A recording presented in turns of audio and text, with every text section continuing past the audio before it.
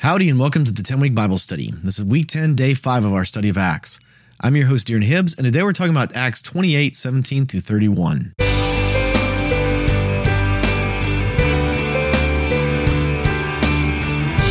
Well, welcome back to the 10-Week Bible Study. Again, I'm your host, Dearn Hibbs. Would you join me as we pray before we start today? Lord, would you open our eyes and our ears to hear what your word has to say to us? God, speak to us and fill our hearts with the knowledge of you today, God. We thank you for this study of Acts, and would you seal up our hearts in your word. In Jesus' name we pray. Amen. With that, let's jump into God's word. I'll be reading today from the NIV. This is Acts 28, starting in verse 17. 3 days later, he called the local Jewish leaders. When they had assembled, Paul said to them, "My brothers, although I have done nothing against our people or against the custom of our ancestors, I was arrested in Jerusalem and handed over to the Romans. They examined me and wanted to release me because I was not guilty of any crime deserving death. The Jews objected, so I was compelled to make an appeal to Caesar. I certainly did not intend to bring any charge against my own people. For this reason, I've asked to see you and talk with you. It is because of the hope of Israel that I'm bound with this chain." They replied, "We have not received any letters from Judea concerning you, and none of our people who have come from there has reported or said anything bad about you." I want to pause right there. So Paul's been in Rome for just a couple of days, and he's like, I want to meet with the Jewish leadership. I want to meet with all the people in the synagogue here.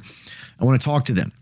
Because what Paul understands is he's coming before Caesar, and he knows the history of how Caesar has responded to different Jewish issues, right? I mean, at one point, Claudius was so sick of Jewish nonsense in his mind, right? In the mind of a Roman, he thinks all this Jewish stuff is nonsense. I'm sick of it. And so he kicks all the Jews out of Rome for a period of time. He makes it illegal for Jews to live in Rome. And so they've been allowed to come back, obviously.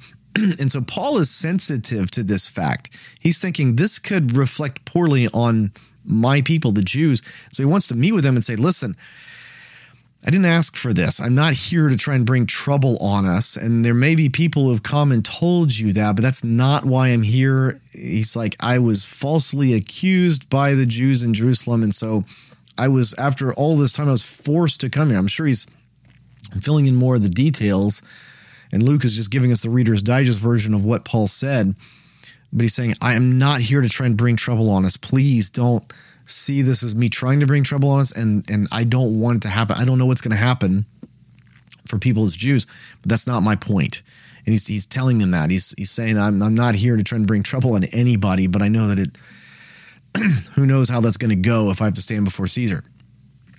And the amazing thing that they say is that no one sent a letter to us, and no one who's come from Jerusalem said anything about you, good or bad.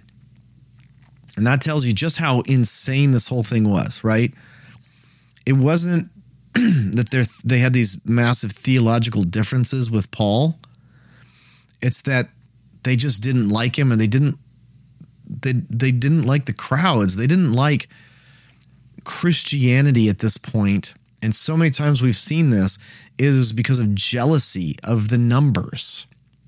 Everywhere that Paul goes, it's jealousy of the numbers and jealousy that the word is going to the Gentiles. We're going to see this makes them angry every single place that Paul goes, and it's going to make them angry again here. Verse 23. They arranged to meet Paul on a certain day and came, verse 22, excuse me. But we want to hear what your views are, for we know that people everywhere are talking against this sect. Verse 23. They arranged to meet Paul on a certain day, and they came in even larger numbers to the place where he was staying. He witnessed to them from morning until evening, explaining about the kingdom of God, and from the law of Moses and from the prophets, he tried to persuade them about Jesus. Some were convinced by what he said, but others would not believe. They disagreed among themselves and began to leave after Paul made this final statement. The Holy Spirit spoke the truth to your ancestors when he said through Isaiah the prophet, "Go to this people and say, you will be ever hearing but never understanding. You will be ever seeing but never perceiving. For this people's heart has become calloused. They hardly hear with their ears, and they have closed their eyes. Otherwise they might see with their eyes, hear with their ears, understand with their hearts and turn, and I would heal them. Therefore, I want you to know that God's salvation has been sent to the Gentiles, and they will listen. That's the thing that Paul says that sends all of these guys away. Again, over and over and over again, it's this idea that God would save the Gentiles, that God would redeem the Gentiles. The Jewish understanding, right? This is definitely a kind of a racist prejudice here, but the Jewish understanding of the Messiah coming is that he's going to come, he's going to make war with those who oppose Israel, he's going to subjugate all of the nations of the earth under his rulership on the throne in Jerusalem under an Israeli state. And here's the thing. When we survey the Old Testament prophets, when we survey the New Testament, especially the book of Revelation, we see that that is absolutely true.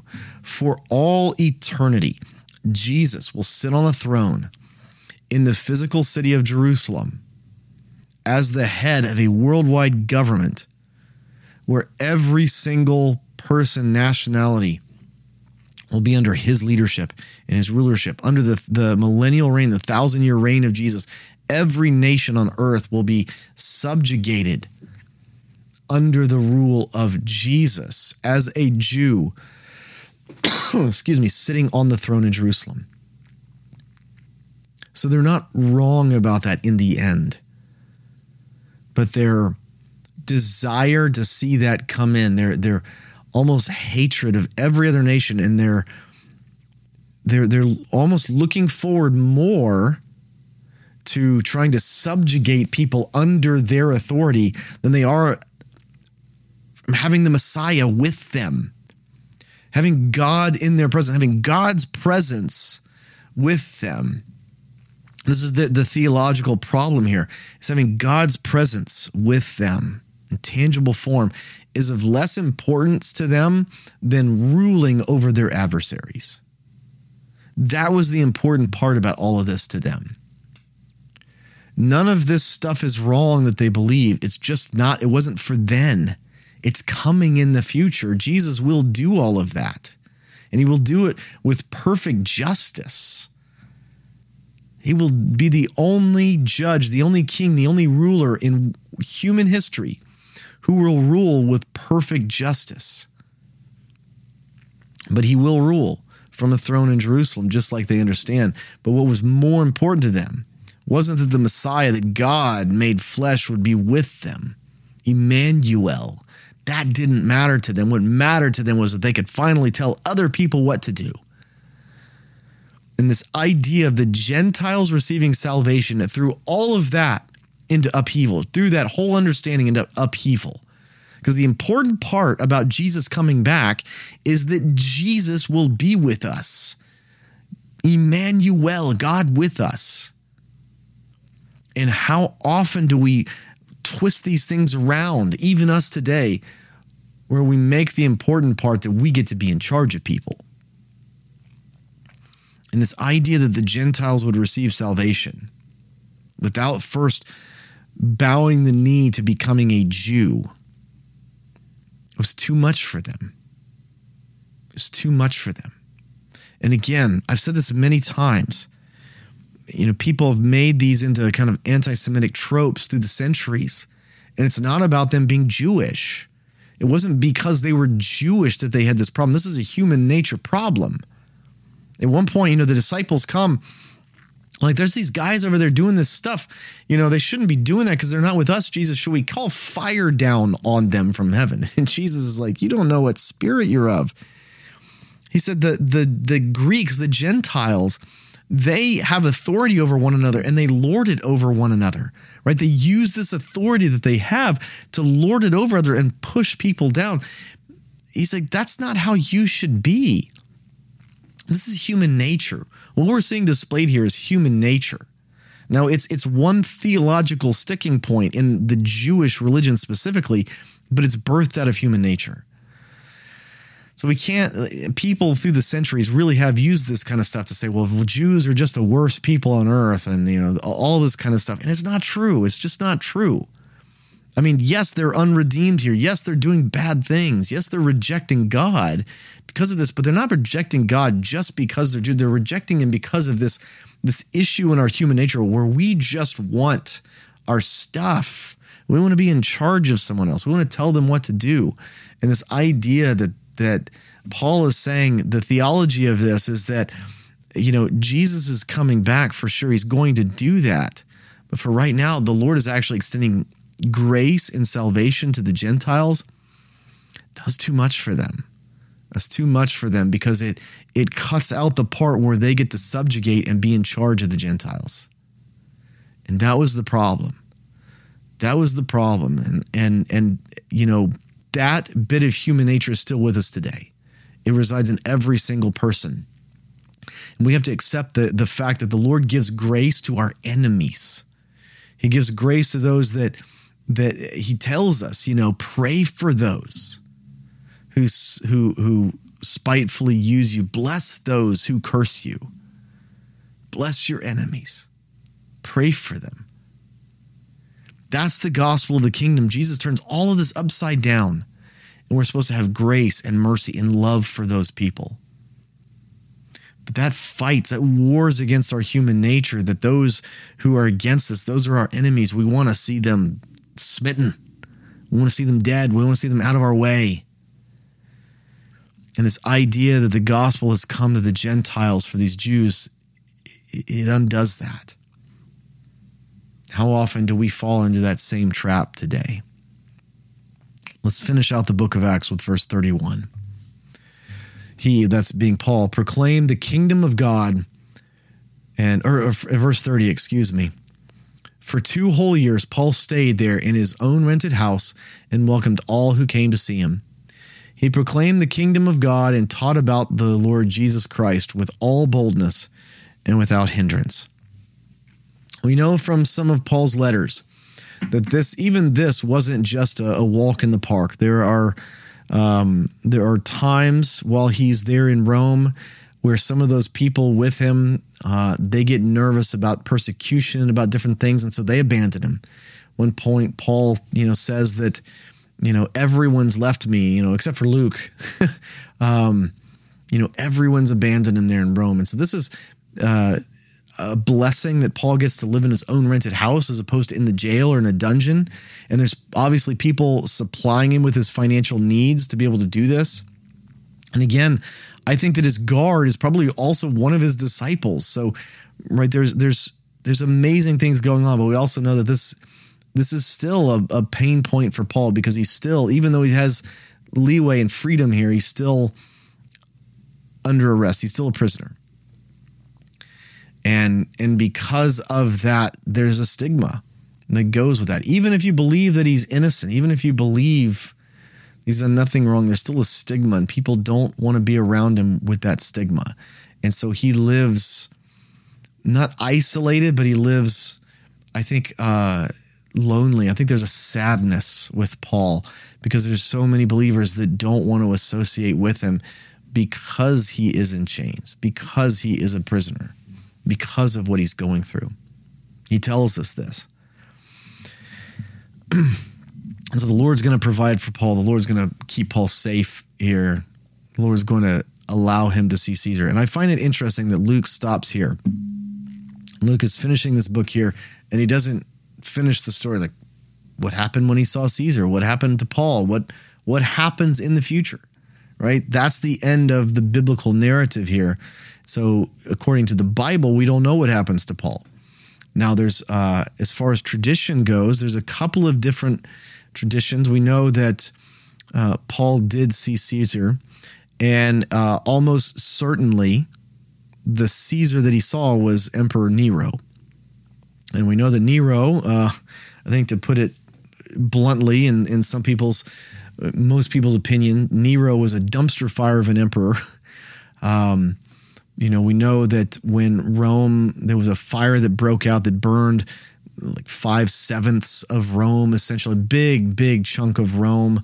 And the old saying, is that Nero played the fiddle while Rome burned, basically didn't try to do anything. There wasn't anything anyone could really do. They didn't really have the infrastructure to try and put out a fire that massive. And so there wasn't really anything that could be done, but essentially Nero, there's some public works issues that Nero had undone that made the fire easier to happen and that made it spread faster. People have said, that he cut budget for like firefighting and things like that and different things. And so they blamed Nero for the fires. And we know historically that Nero blamed the Christians and actually had them all rounded up and a lot of them burned, a bunch of them crucified in public.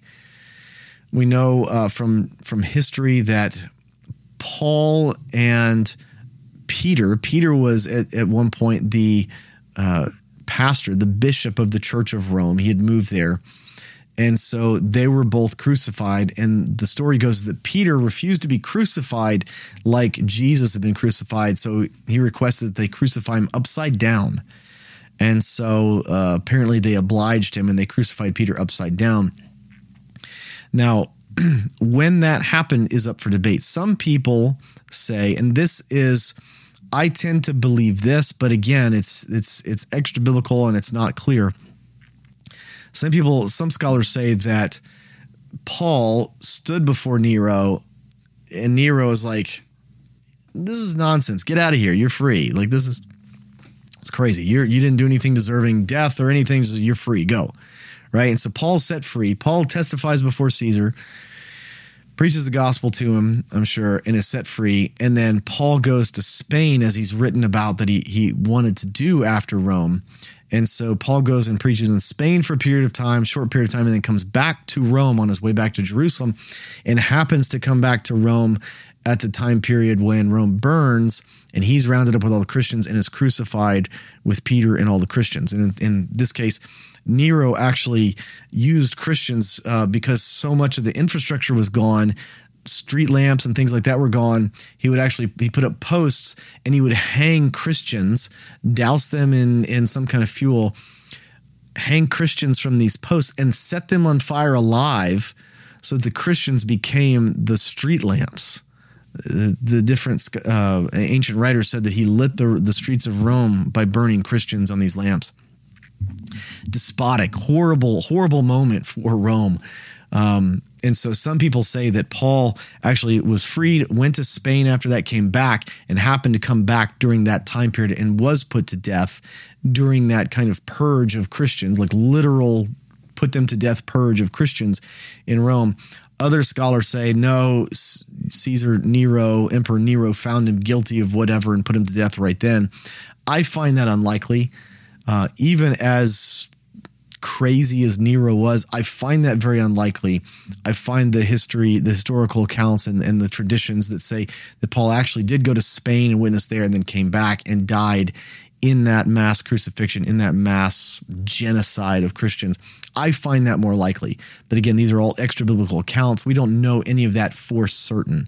What we know is that Luke leaves us hanging here because this is when he finishes his book. And with that, we've come to the end of our study of the book of Acts.